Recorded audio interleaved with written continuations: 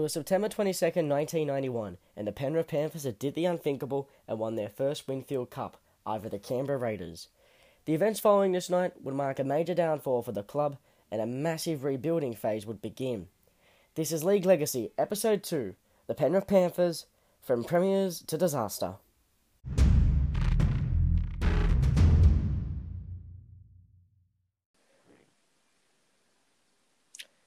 Welcome everyone to the second episode of League Legacy, Penrith Panthers, from Premiers to Disaster. Joining me, as last week, is Mr. Reece Sullivan. How are you, Reece?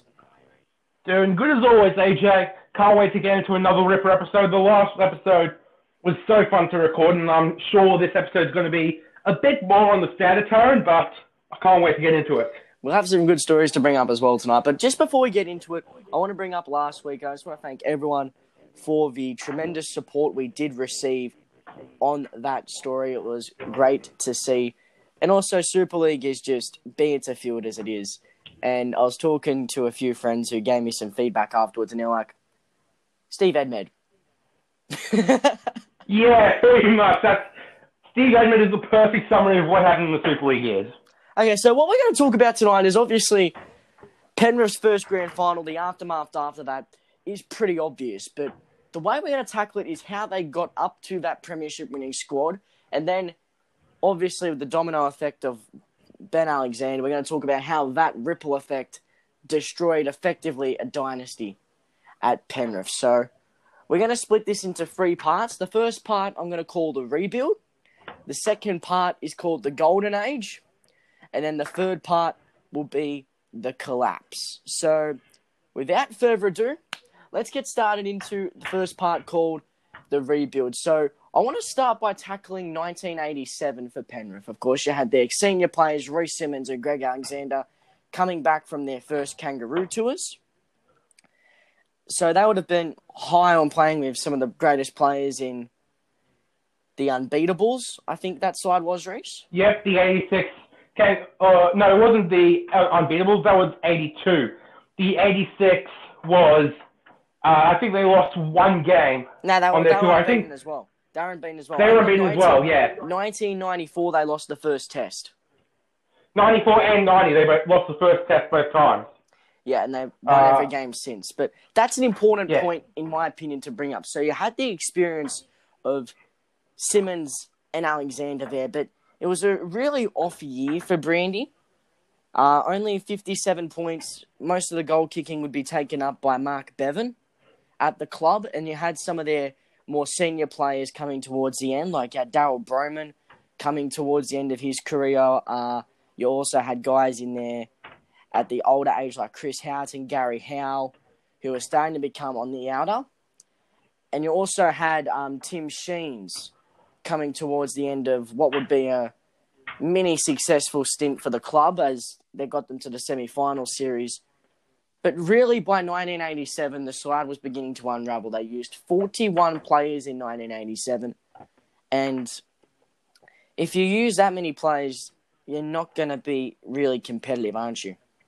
100%. But I'd like to just focus on Greg Alexander for a second because he is, when it comes to Penrith in the 80s and 90s, he is the star of the show.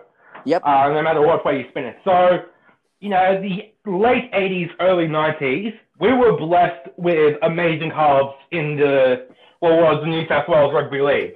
Yep. You had the New South Wales partnership and Daly and Stewart play for Canberra. You had the Queensland later on, but then you also had the Queensland partnership of Langer and Walters in Brisbane. Yep. You had Cliffy Lyons playing for Manly. You had Terry Lamb playing for the Bulldogs. Sterling and Kenny towards the back end of their careers with Parramatta. And because of all those amazing talents, Greg Alexander's kind of underrated. Never really got a look in, didn't he?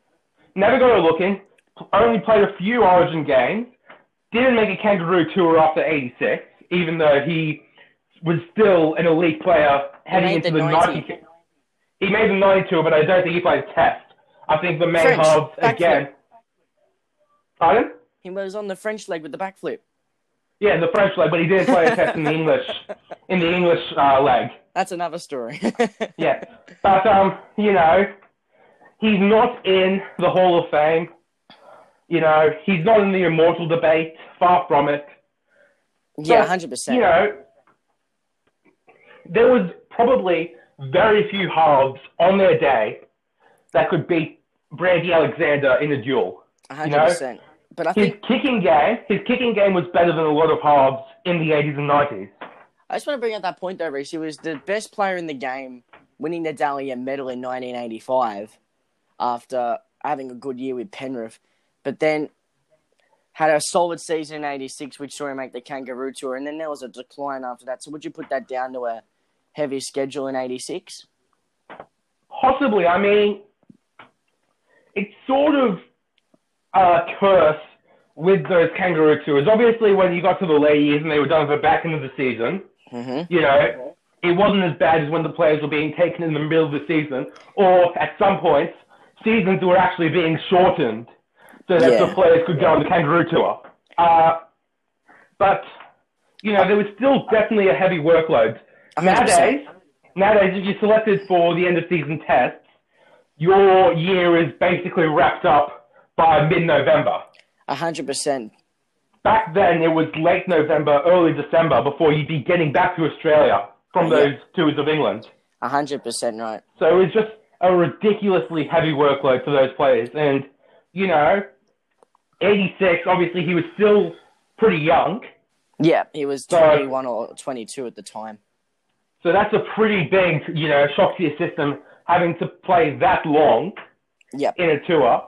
And then 90, you know, obviously the 90 tour doesn't affect him that much because A, he plays fewer games than he did in 86. Yep, he played 17.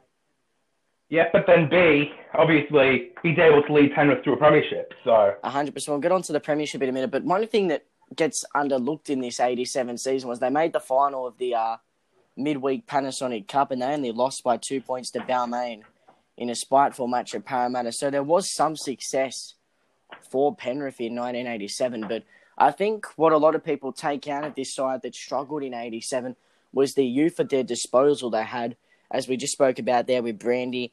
They had Mike Geyer coming through the ranks.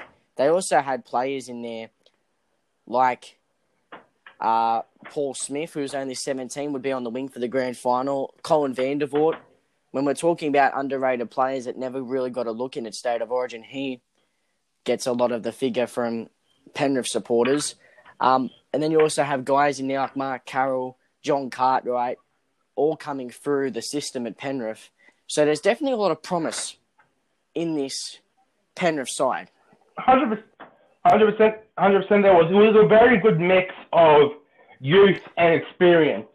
But you got to remember, okay, when we're talking about all this, you have to remember that, you know, Penrith, for the first 18 years of their existence, were one of the worst clubs in rugby league.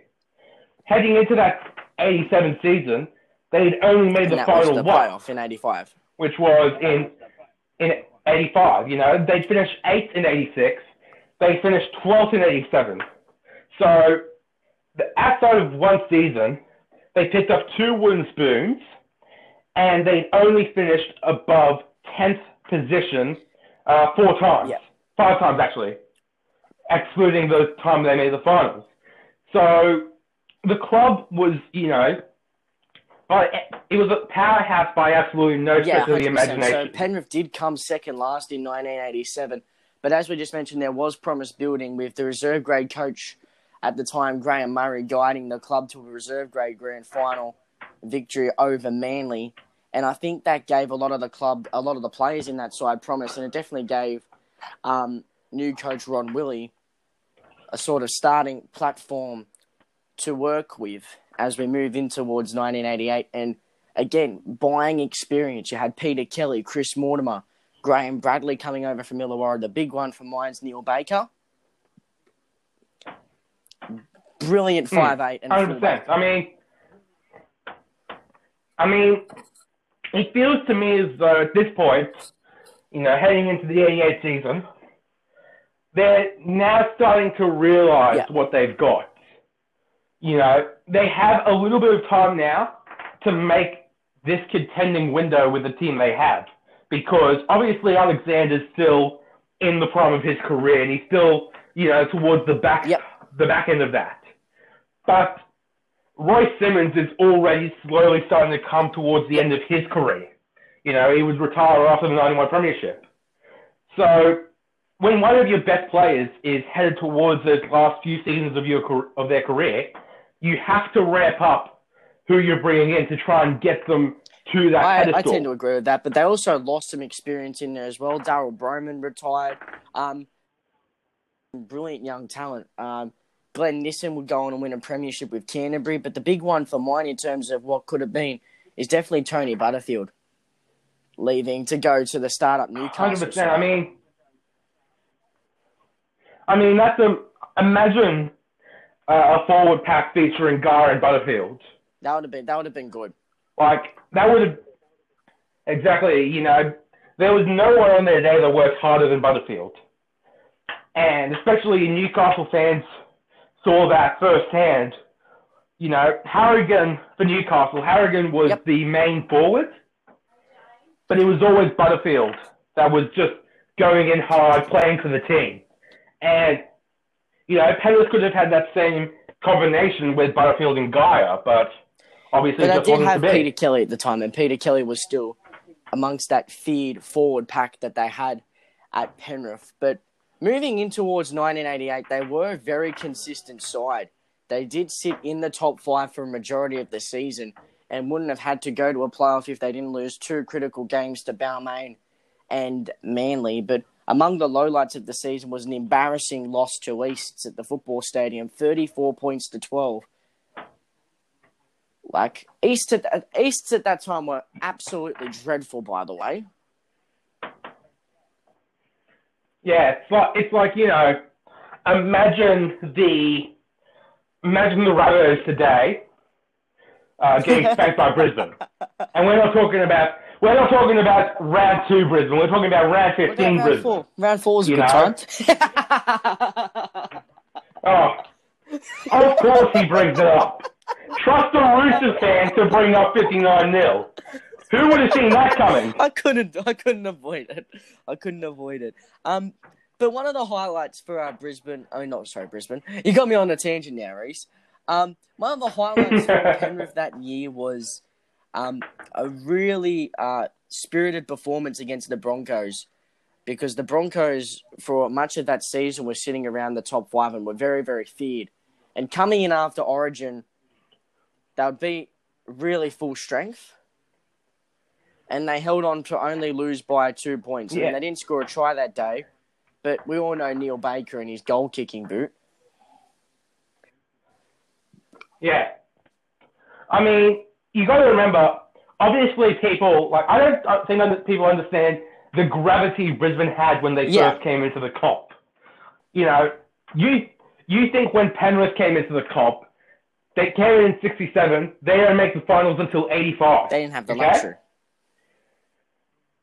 Yep. Brisbane, they were basically able to have the entire Queensland team, if not for some foresight for Canberra to raid South Logan in 86. They probably would have had the entire Queensland team. That's another one of those 50-50 moments in league where you go, oh, hang on a moment. If Canberra didn't do this, Brisbane would have had Belcher, Meninga, Jackson, Coyne, Bacco. That's you're coming straight up winning a Well, you got to remember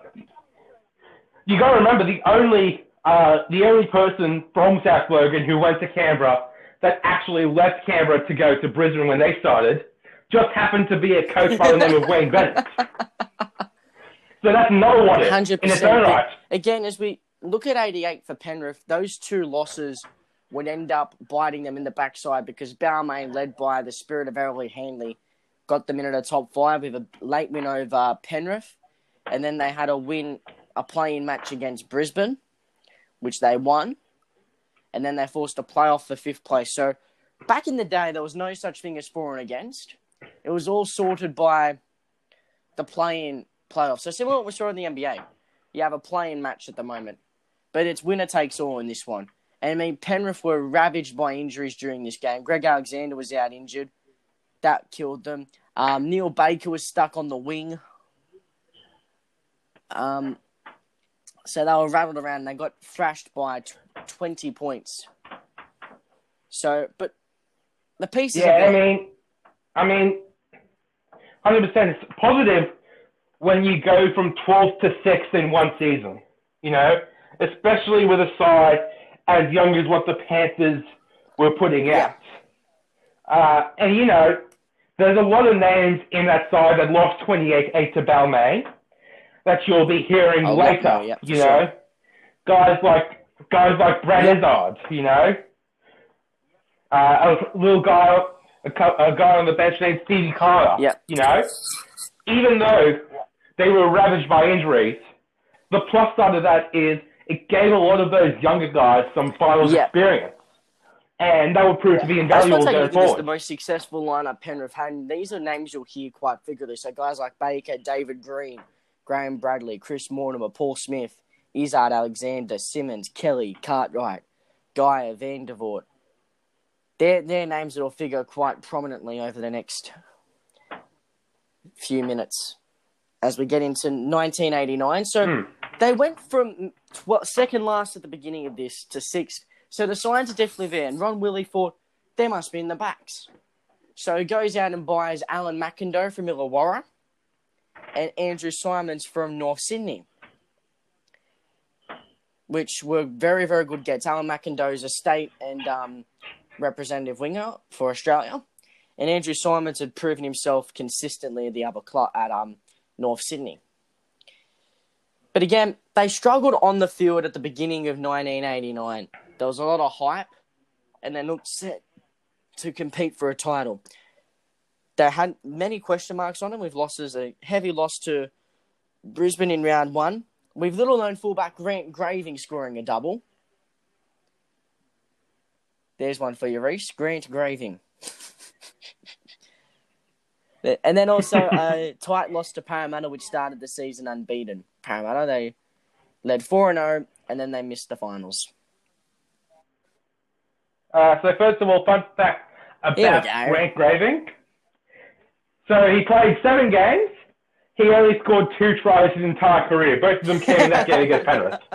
So, yeah, you can tell that at the start of the 89 season, there wasn't much expectations for Penrith. And, you know, they would bounce back. They sat second for a huge part of the 89 season. And they sat second, you know, by a fair margin as well. It's not like they were just clinging on. 100%. I'll get to that reason why in just a moment. So, obviously, with all these losses, and then I think they also got spanked by 22 points against Cronulla as well. And Cronulla were a very consistent side in the late 80s. But there was a game against the defending premiers, Canterbury, at Penrith Park, which I want to bring up now.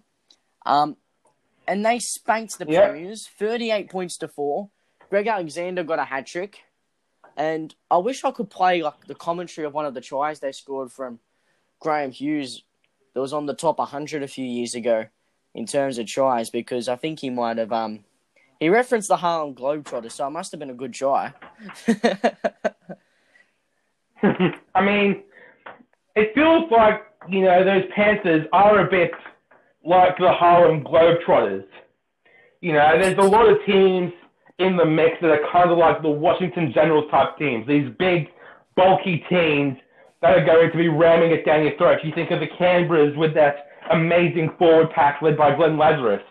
You think of the Broncos with their own forward pack led by Sam Backo. But then there's Penrith, who they have a good forward pack, but most of their production is from their backline, from their guys like Greg Alexander. Yeah, and then also McIndoe, and Bradley, Simons, Mortimer. Exactly. They're more like the 100%. Entertainers. You know, bring up the Bulldogs from 1980. A team, you know, obviously the Bulldogs would go on to win premierships as being the Dogs of War later in the 80s, but that 1980 Bulldogs side, they were a team that didn't play football the way teams played football in the 70s and 80s. They were a team that would kick around, that would throw long balls, kind of like what you'd see today from a team like Parramatta or even Penrith today, to be honest with you. The way they've been playing the last few weeks, are long balls over the top, trying to engage the defensive line, get Stephen Cryan involved with the footy. There's a lot of similarities, isn't there? I just want to move away. They also had a win the week later in the slush against eventual premiers Canberra, 16 points to 6. And that's a full-strength Raiders side too. Meninga back from broken arm. But I want to get to a game now against South Sydney. Now, until this game, South Sydney had a 13-match winning streak stretching from round 2. And it was heavily favoured for Penrith to have any hope at the minor premiership they needed to win. Yet Penrith come out and pull off the upset, 19 points to 8. And the real stinking point for me is an intercept by Andrew Simons that turns the game. Because it was tight at this point, and then an intercept by Simons, and they go all the way, and that gets them to 13-8 because Baker, if anyone knows the story of Neil Baker's career, you just plot over a field goal any time it's available. He was basically the Eric Sims of the 1-point era. Right, I agree with that. But it's not all sunshine and daisies for Penrith in 89, because in a meaningless game,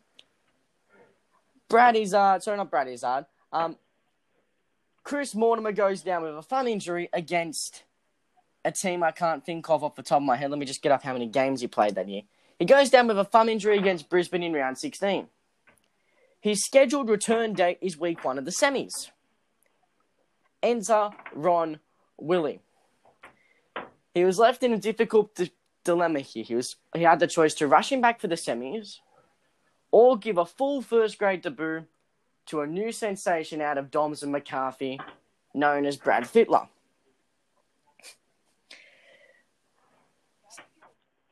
Now, if you're a good revisionist historian here, you are screaming at him to give a debut for Fittler. Yes. Exactly. But you got to remember, at the time, this was must-win situation, because you got to remember, okay, what a lot of people think of the finals today is you have the top 4. You have the top 4, and then there's everyone else below it. The top 4 is kind of set in stone. I'll bring up the Broncos for a second here, because I want to bring up how the top 5 worked at the time. Yeah.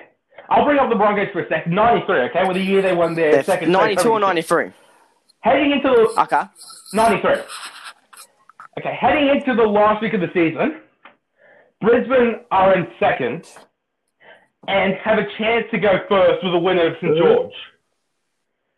So, they lose St. George. And they end up finishing that week in 5th.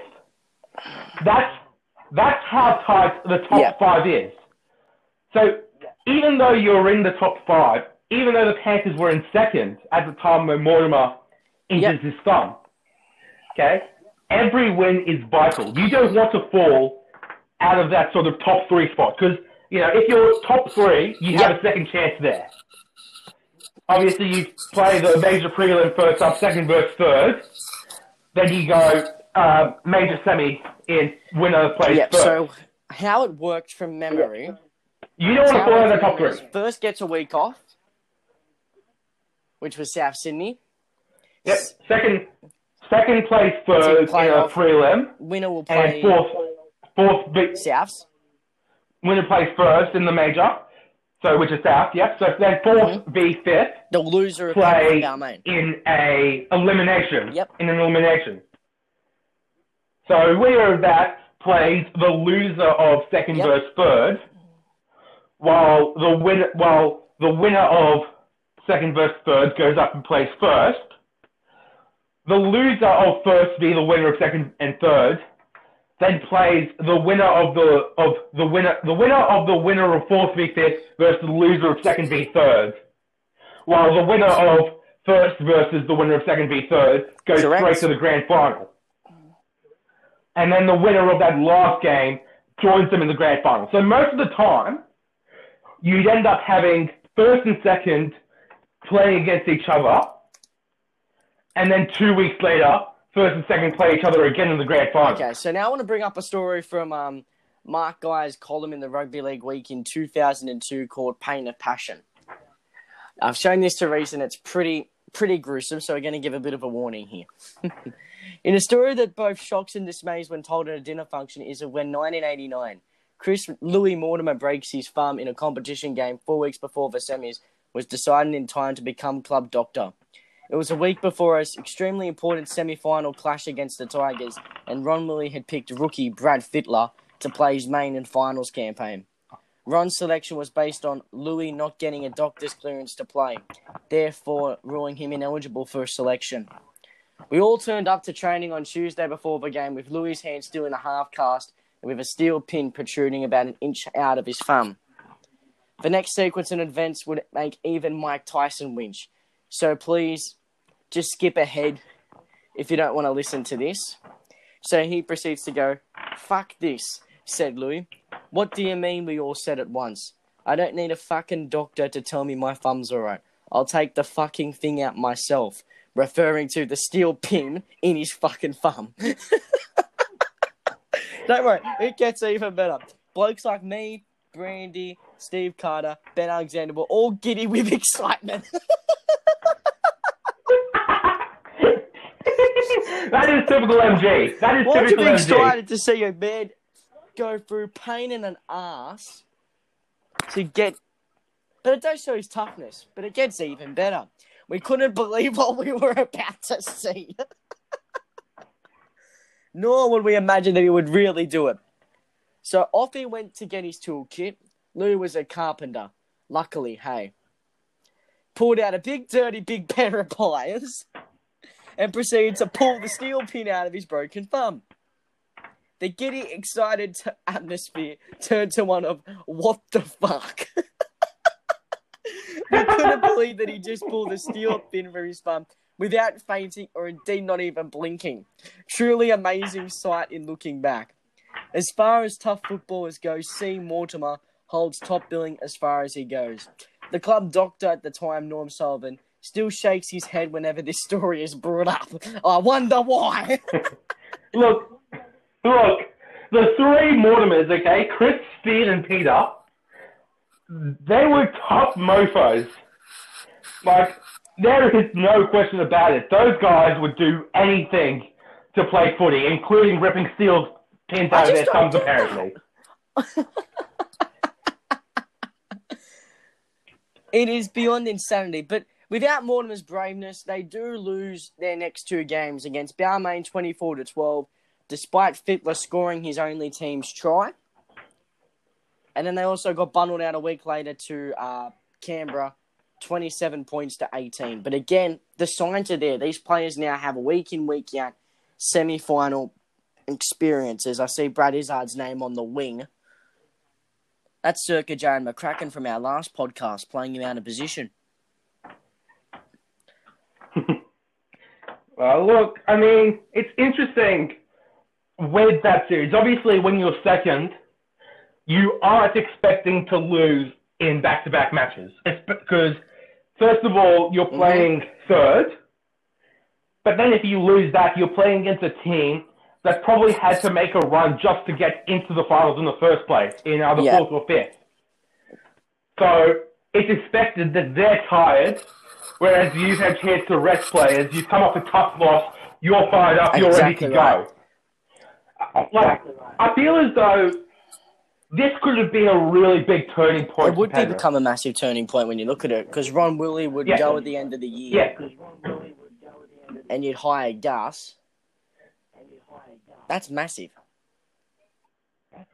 But at the same time, they could have done the opposite. They could have just, dropped their bundle and fallen back down the ladder, and that would have been the end of it. There would be no story.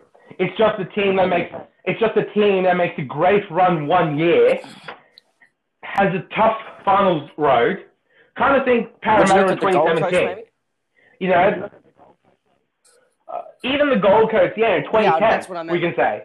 They make this great run, get lucky with some results at the higher end of the table using the McIntyre system, end up in the preliminary final, where they then get spanked by the Roosters, heads drop, they don't make it back to the finals until 2016. Right. So that concludes part one, called The Rebuild. Now we're going to move on to the second part, called The Golden Age under Gus. Now, this will cover years 1990 to 1991. So we're going to start off at 1990. So first of all, I want to discuss the games that they had that year. So they brought in Peter Tunks from Canterbury and Greg Barwick also from Canterbury. So these guys are going to be the Canterbury refugees. For this point, they followed Gus over. You got to remember, okay? Canterbury under Gus had been ponies in '88. Beating Balmain may or may not be because of Terry Lamb's hitman tactics on Ellery Hanley, but that's another topic entirely. Look at the players Gus lost in '89 at Canterbury. You lose guys like Potter, Curry, Hagan, Sandy Campbell. They're massive losses. Even Turvey. Yeah, but on top of that, you got to remember though, okay? So, like I said, they won the premiership under Gus in '88. But even looking further back, obviously you had the entertainers of 1980. But then between that, they won grand finals in '84 and '85, and finished the runners-up in '86. And three of the most dour grand finals you will ever watch. All right, believe me in that. Those three grand finals. No, typify the '80s in a nutshell. Those teams. Exactly. Not just the '80s. The 80s exactly Bulldogs. right. The tough-grilled, Warren Ryan style approach, and it led to a lot of drama, didn't it? It did. But the thing I want to point out is, what you're getting is a Penrith squad that's starting to get some finals experience. And now all of a sudden you have two rugged Bulldogs forwards who have grand final experience. Exactly right. I mean, no, Greg Barwick didn't play in the and that does wonders to a squad. He didn't play in the grand final, but, Tunky, he was one of the hardest props you will ever see 100%. In rugby league. And his experience heading into that Panthers squad in 1990 will prove to be invaluable for how that team's going to go. All other games were Paul Taylor, former Parramatta hooker, and also would feature the debut of one Ben Alexander, which we'll touch on in the third part. And we might touch on him a little bit here as well. Also losses, some experienced losses. Gerard, Baker, Goodwin and Carroll all gone. A lot of losses in the forwards as well to bring up. But we're going to get into 1990 now. It's tipped to be great. A lot of pundits are predicting Penrith to be right up there with the arrival of Gus. And they finished runners-up in the pre-season Channel 10 Cup, losing to Canberra 12-0. How ironic. But that's called foreshadowing. But Origin period nearly tore the club apart. When you look at it as the schedule as it went down, from round 8 probably to round 17, they were ripped apart. They had losses to Cronulla, Canterbury, scraped against a pretty pathetic East side. A loss to Illawarra, and then a bad loss to Balmain. Yeah, heading into that round 8 clash with Cronulla, they sat second. They would drop to as low as 6th during that poor run of form. And after that loss to Balmain, they sat 4th. So, like I said in 1989, if you're a team playing finals footy with genuine premiership aspirations in the 90s, you don't want to be below 3rd. And here's Penrith, a team that most pundits are, expecting to go deep in the comp. 100%. And by the end of round 17, so there are only 5 games left in the season, they sit 4th. It's not a pretty position for them at the moment. But they would rebound. But before they rebound, there was a bit of derailment at Origin time, as we spoke about. But this led to a lot of player angst and a lot of players getting really, really pissed off at each other. In particular, some of the guys that they brought, like Paul Taylor, for instance, was pissed off at the game time he wasn't getting because Roy Simmons was getting dropped to reserve grade at the back end of his career. But that's just not how it goes for me. It's interesting to note, Simmons was named captain in 90 of the 90 squad. He captained 16 games and was getting dropped. Chris Mortimer was captain for a big chunk of the season because Simmons was just being dropped to reserve grade. Like, nowadays, dropping your captain's unthinkable. You think back to Brisbane last season, Darius Boyd was a passenger, and they kept him in the squad all the way through to their final look back series. at Penrith through the year, they had a chunk of players at fullback. They tried Brad Fittler at fullback in 1990. Yeah. And I think the craziest part of having poor old Roy Simmons getting dropped, when he was brought back to the side, he was immediately being reinstated as captain. That just shows the importance, doesn't it? Like, so if you're going to drop him and then pick him back up and make him the captain of your club, why drop him in the first place? As a wake-up call, giving kids a chance, like, I think you've got proven leaders there, like a Chris Mortimer. And, Royce is coming towards the back end of his career now. Gus is just looking for that next man up mentality. But that's Phil Gould in a nutshell. He didn't hesitate to cut and change his squad. Think of Michael McGuire doing the exact same thing. The Tigers have gone through the most players so far this season, and they're still technically in the hunt for final footing. But I want to talk about the emergence of some players here. We spoke at the beginning about Greg Alexander, but I think at this point he's taken sole control of the way they operate. When you go back to a game at Canberra, they went down there with a few key players out, and they go on to win 23-2 at Bruce Stadium. And this place was considered a fortress.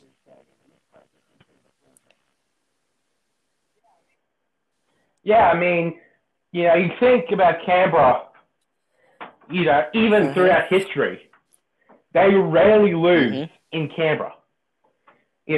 That's a place where it's cold. Teams don't usually play in that cold conditions.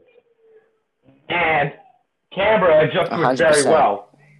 I'm convinced that in their preseason program, they spent time in the Arctic. Because they just handle the cold extremely well. And it's just an extremely tough place to play. And to get a win there, especially against the Canberra sides of the late 80s, early 90s, you look at the names on that side, and you wonder how they were under the cap. Spoiler alert, they weren't. Brad Fittler's emergence came about in the semi-final series. And they played the major semi against Canberra. It's 12-all in Golden in extra time as it was back in the day. They would go on to win by a convincing margin. 30 points to 12. Alexander grabbing a try. Royce Simmons finding a try. But it just shows the stablemate that Brandy, Freddie, MG, Cartwright, all the names that you'll hear figuratively over the next few half an hours or so. It's just remarkable. Yeah, I mean, you got to remember, though, this was the time where no one was sure where Fittler was going to play. He was kind of this new-age player. He had the speed and size of a centre. He could take head-ups like he was a lock. But he could also play like he was a 5'8". So no one at Penrith knew what they should do with him. He was being thrown around the lineup like anyone's business. Like he was basically just a common utility. Think about, Lance Hill-Hire on those Warriors sides in the late 2000s. Chris Flannery as well. Ben Hunt at the start of his career. Bring up a point very quickly.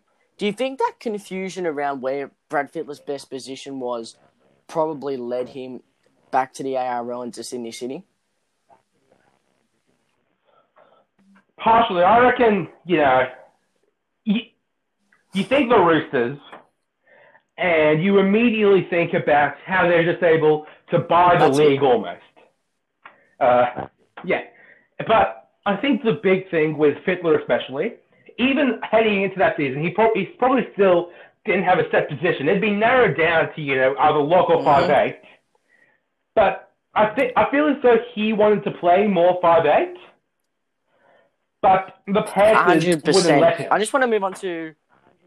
So I reckon Nick Politis got into his ear and said, mate, obviously he'd already made the decision to go to the NRL. I don't know whether or not that security was what influenced him to the NRL or if it was just the money being thrown at him. Yeah, I just want to make nine.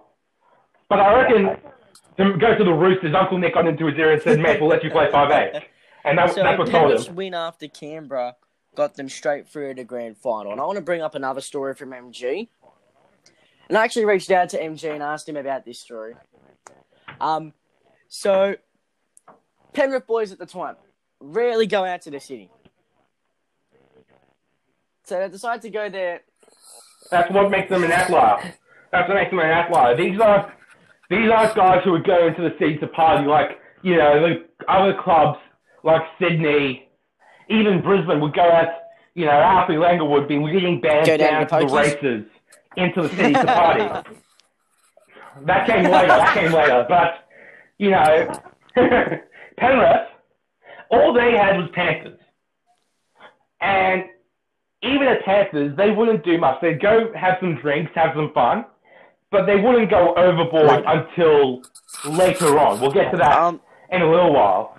But at that time, 1990, these were a group that was just serious about footy. A testament to the time. So the guys came down to Sydney for the traditional grand final breakfast. MG and a few of the boys decided to go loose at a nightclub. Then they all scurry together around a hotel room, just trying to hide any way they can because Big Bad Gus was going to come in and bust them.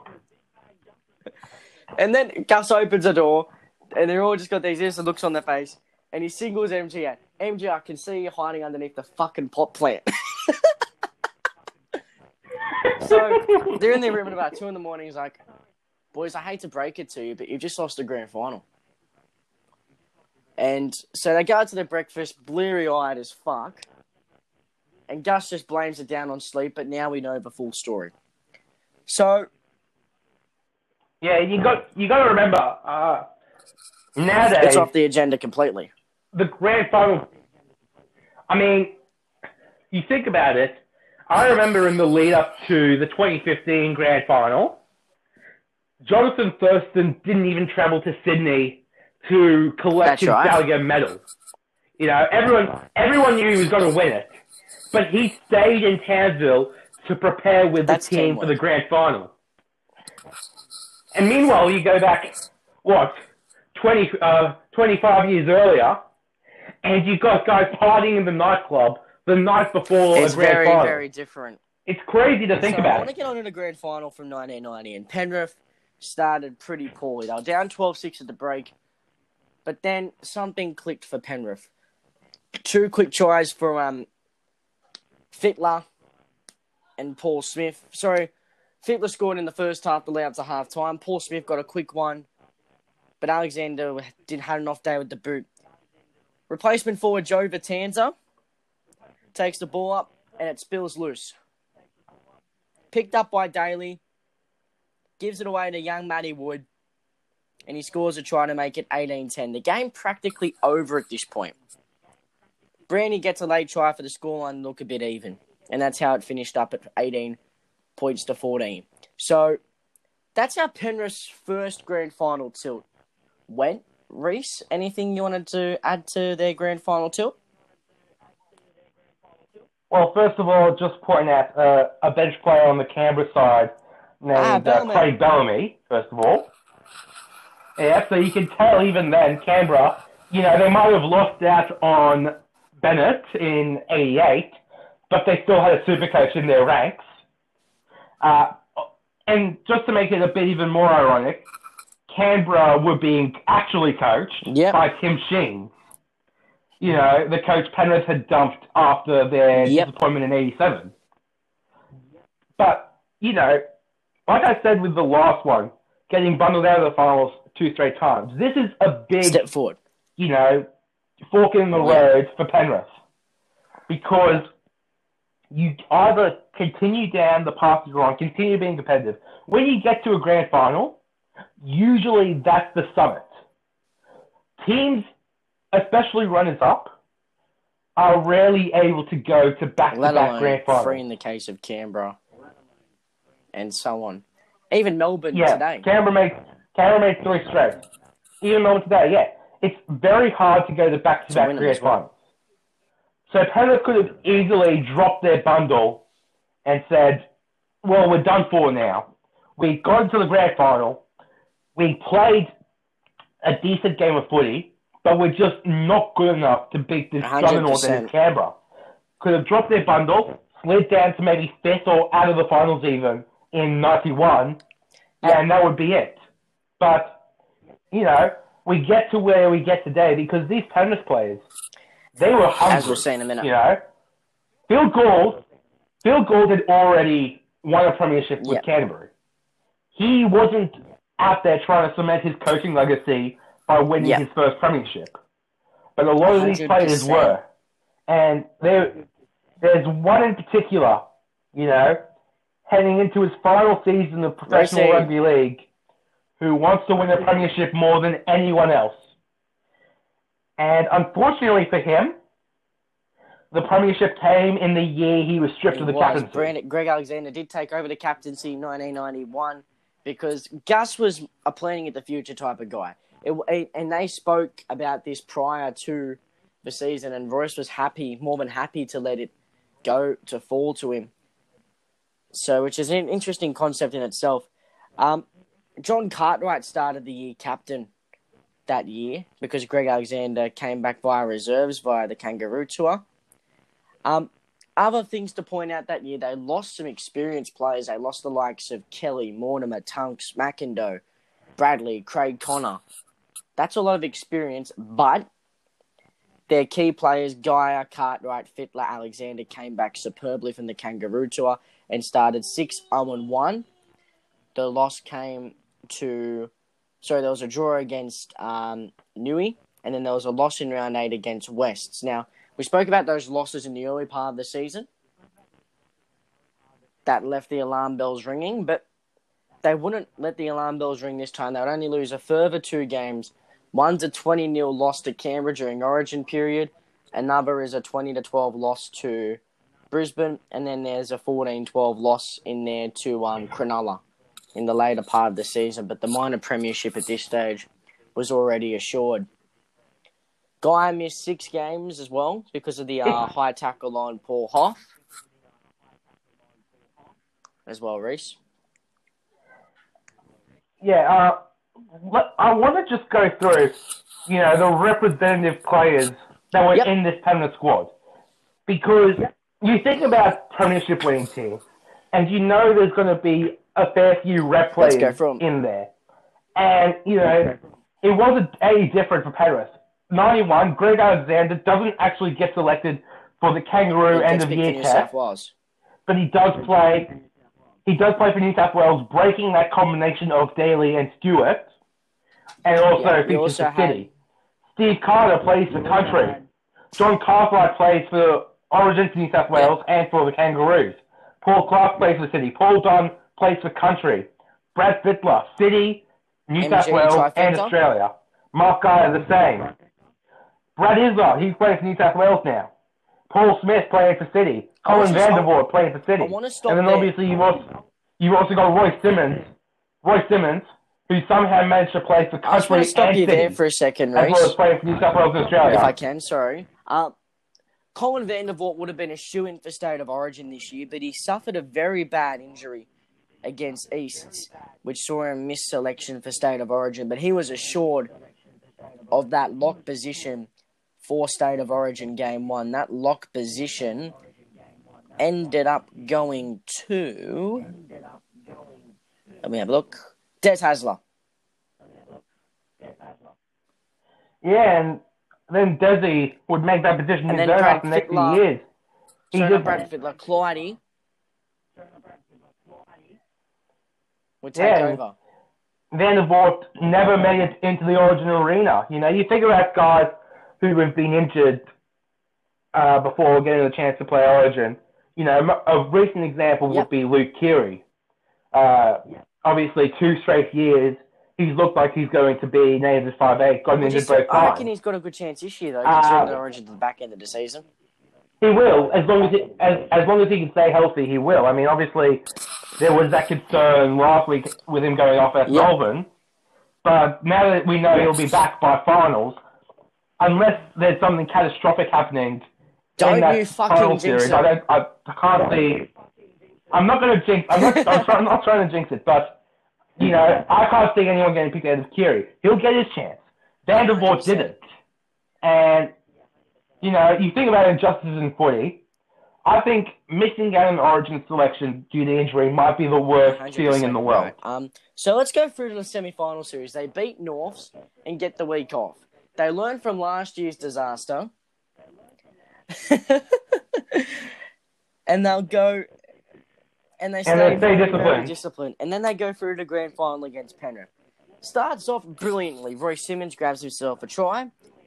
And then the master skills of Brad Clyde gets a magical run, sets up Matt Wood both times.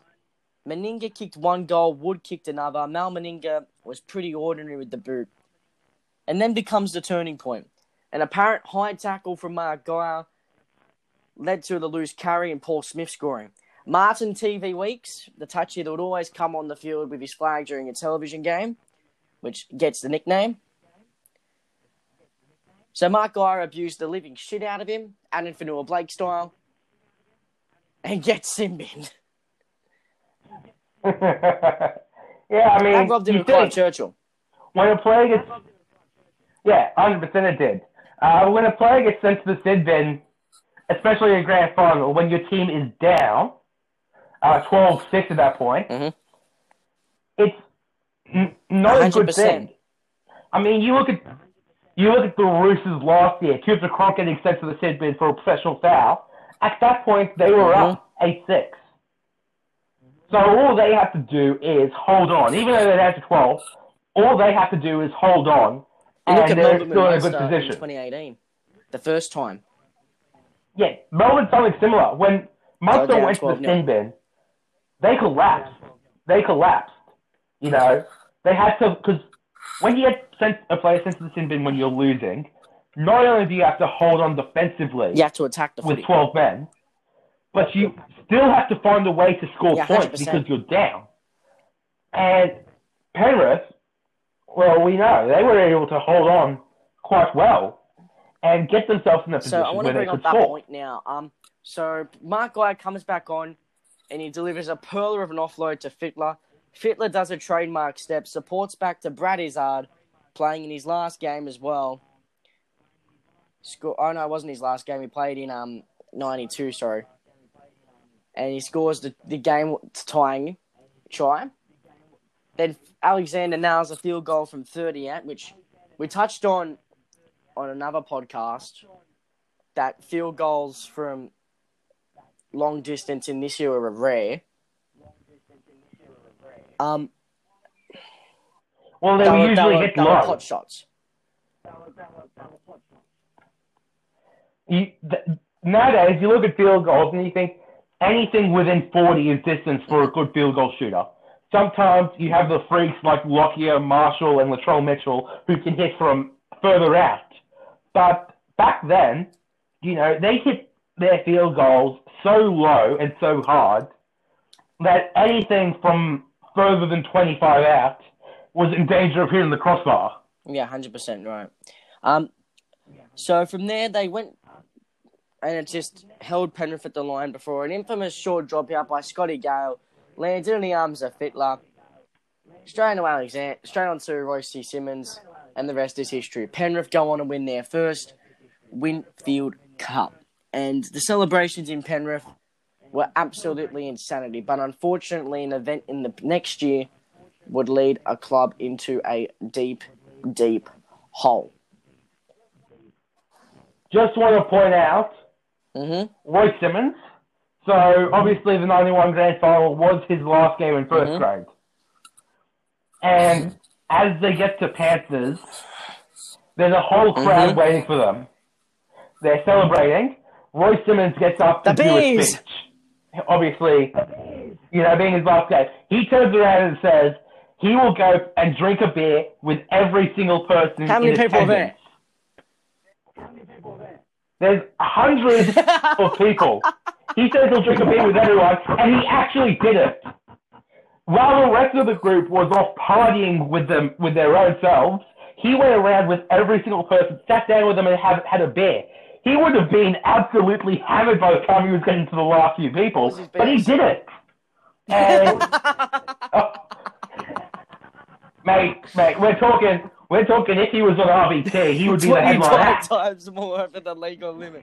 But unfortunately, I'm going to be talking in this third part of stuff that is very, very serious. So I warn that if you are a younger listener, like a very young listener, that you have a parent with you, I just want to get the parental guidance stuff out of the way because we are going to be talking about some very serious stuff. If you thought the Chris Mortimer stuff was bad, this is bad. We have raw stories from everyone. Police that were there. We've got a lot of stuff to talk about. So, third part is called The Collapse. And the games that year really represented that. Andrew Leeds came over, Glenn Nissen, Graham Lyons, and Brett Boyd. They lost, obviously, Simmons and Greg Barwick. So, the season, there was a post-premiership hangover for Penrith. A loss in the grand final rematch to Canberra. And then they got whacked by Newey 14 points to 2. So, there's definitely a post-premiership hangover here. But everything's good when they bounce back with 3 straight wins over pretty formidable opponents. Manly, Brisbane, and Illawarra. So things look on the upper at this point. Yeah. But I want to pay everyone's attention to round 12. And that was a game against the ladder-leading Easts at Penrith Park. Ben Alexander was dropped for the first time this season. And obviously, young players, when they're dropped, their attitude drops. And Penrith went on to win this game 23-10, with starring goals by Fittler and young Tolson Tollett, who made his debut, I think, in this game, and would be a prominent player for the rest of the season with the unforeseen events that we'll be talking about. So, after that, they go on and have their Premiership laser presentation at the club. So, obviously, all the players are in their attendance, got their Premiership laser jacket for their performance in the grand final. And then, after that, Ben Alexander, along with young teammates Luke Goodwin, Glenn Lydiard, and Scott Murray, were going off to a nightclub. And it's worth noting, that, after that 91 Premiership win, there was a big drinking culture that emerged at Penrith. Obviously, there were a bunch of players heading to the nightclub, but even at Panthers, I was able to speak to a bartender who worked at Panthers at the time, and he said, on a Friday night, as long as they had a game on Sunday, on a Friday night, you'd be seeing guys like MG, the Alexanders, they'd all be coming down and having a drink. I spoke about how in 90, this was a team that was focused on getting to the top of the mountain. Once they got there, that focus was gone. They, obviously every team wants to defend their premiership. You want to stay at the top of the mountain.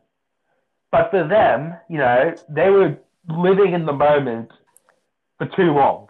It felt like 100%. So Alexander, Goodwin, Lydiard, and Murray were on their way to a nightclub, and obviously, if a rugby league fan had heard about the advertising campaign they did with Greg and Freddie last year, I can't remember the name of it off the top of my head, but it was a very popular campaign. So the story that's been going around recently is the one that they were playing some stupid game about daring to go across a red light in traffic. Obviously, with drinking and delayed reaction speeds, Ben made an ill-fated decision to go through that, and the results can only be described as catastrophic. Ben was killed instantly, and one of the police officers who was the first on the scene who I've been in contact to said the car was an absolute mess. And they did a BAC sample afterwards, 6 times over the legal limit. It's just, you think about tragedies in sport. And, yeah, I mean, you have guys like Sonny Fye, who passed away saving loved ones. You have guys like Alex McKinnon, who had their lives turned around because of things that happened on the field. But then, when you get to the case of Ben Alexander, this was completely unavoidable.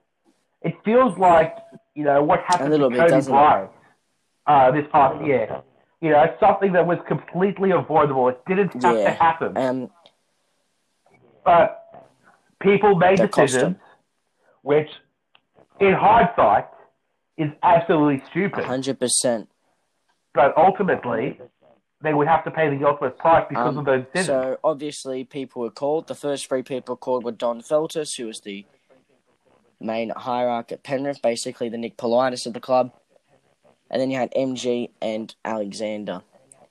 So, you had the police officers trying to restrain these big guys from coming over, and they actually had to detain Mark Geyer because he was throwing punches at police officers trying to get to the body to help them out.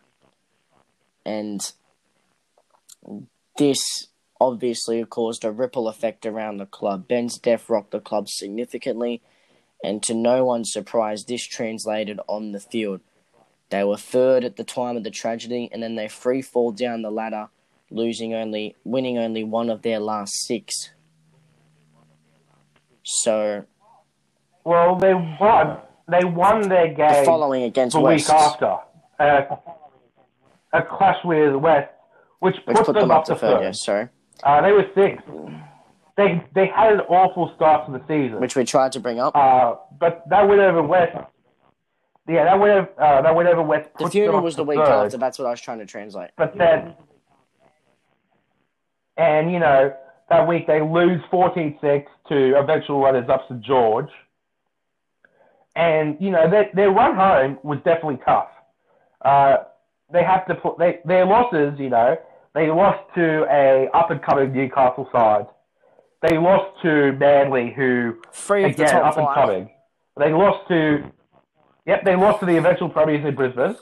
They lost to one of the form teams in the comp at Illawarra. And then that last loss to the Gold Coast, they were already out of final contention. Yeah, they were already out of final contention. Wally Lewis's last game. Of course, he's going to want to win. I mean, Brandy was back in the side at that point. But again, the damage is already done. Mark Geyer, as we mentioned, was out of control. Only played 5 games that season and didn't play another following the tragedy. And Phil Gould just told him that he was too out of control and couldn't play for them anymore, which saw him go to Balmain under shock jock Alan Jones.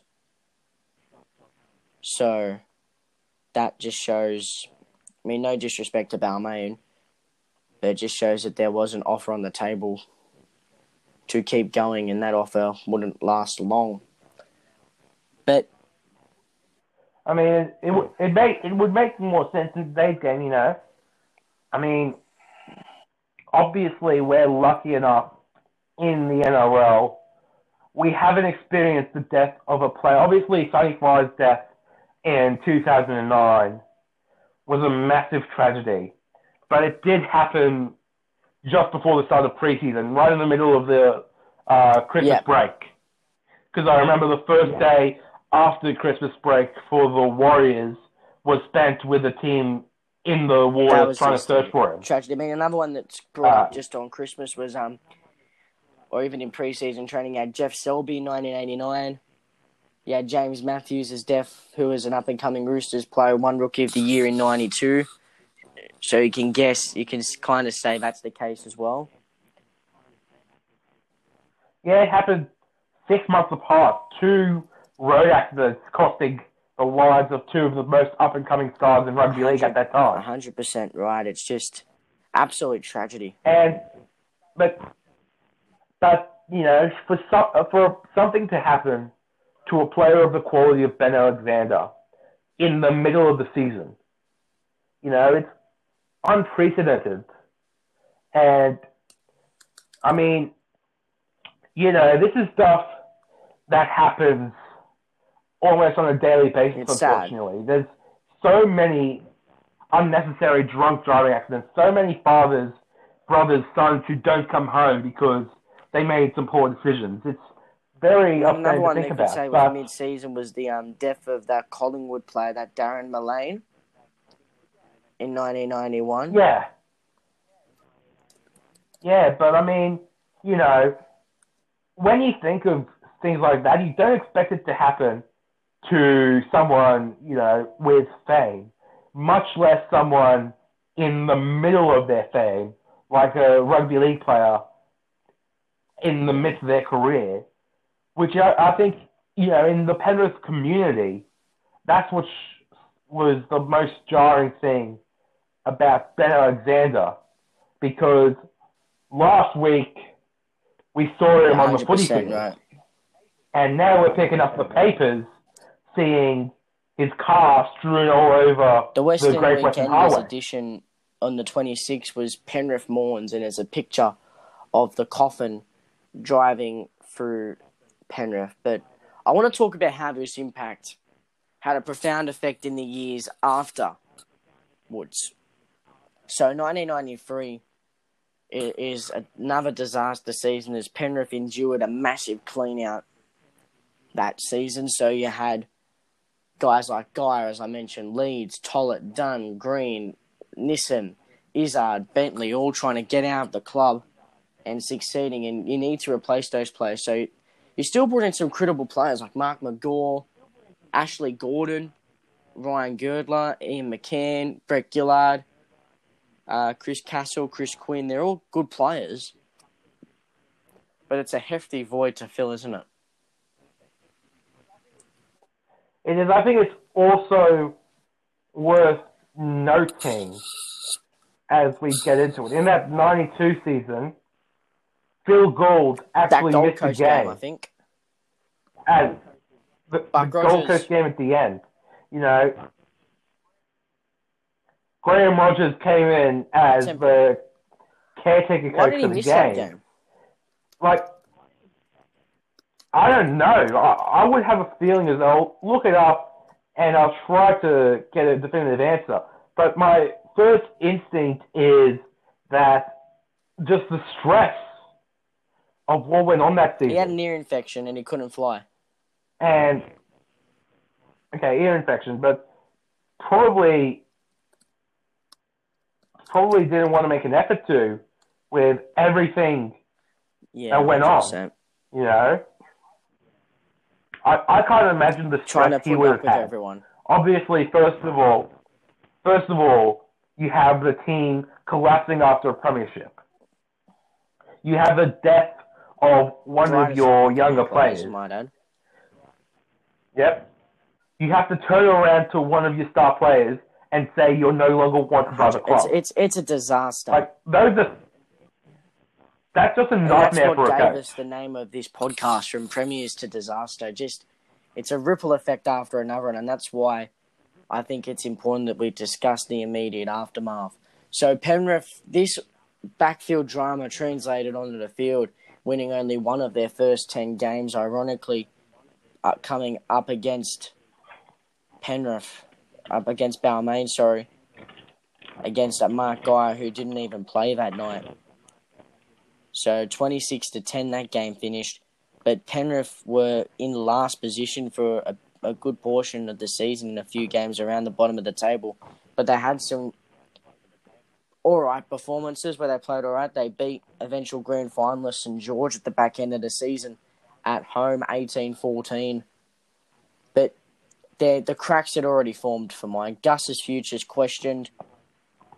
But if there is a bright spot, it's the continued week-in, week-out performances of Fittler, Girdler, and Alexander for mine. Alexander playing with a lot of undue stress with the the run-of-the-mill season, you could say, trying to be respectful. But he carried a massive chip on his shoulder with what happened. It becomes too much. Eventually, it would come back to Blake Alexander.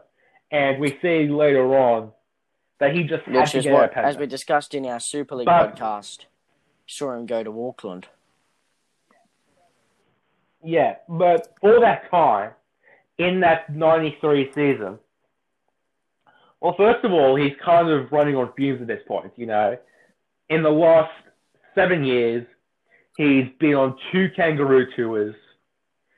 He's had 2 deep finals campaigns, which have ended in the grand final. And he's had his younger brother pass away in a tragic accident. I can't imagine the fatigue, the pain of playing week in, week out that, he would have been under. But to his credit, he kept pushing through it. And, it's amazing that he was able to continue playing at such a high level despite everything that went on. Obviously, we'll find out a year later, it's not quite high enough to be in the tour-sides 94, but he is still one of the best halves in the comp. But one thing I do want to bring up is the already questioning of Phil Gould's future. And that would come to draw to a head in 1994. And again, a major downfall of this was Mark McGaw's relationship with Phil Gould, which was, I'm told, on eggshells. So that's why McGaw left. It's crazy. It's crazy to think about with Phil Gould, because you think about the coaches that Penrith had. Bob Boland lasted 5 years without the club getting further than 8. You had Len Stacker go 3 years, despite the club finishing 10th, 11th, and 12th. Tim Sheen had 1 fifth-place appearance and still lasted 4 years. You think about... Did you bring up Don Parrish? Penrith. I didn't bring up Don Parrish. He only lasted Bomber 2 P years. lasted 82, 83. Then Bomber P lasted 2.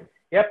But you think about Penrith, it would have been inconceivable for them in those early days for them to have sacked the coach, 100%, which won them the premiership. But that's just the sign of the times. But just 2 years after they picked up the Winfield Trophy, not only was it thought, for a time it looked like it was going to be a reality after that 93 season. It certainly was, and we're going to get into 1994. So again, more experienced players. Gilmeister, Darren Brown from Canterbury, Gary Freeman from East, Mark Bell from St. George.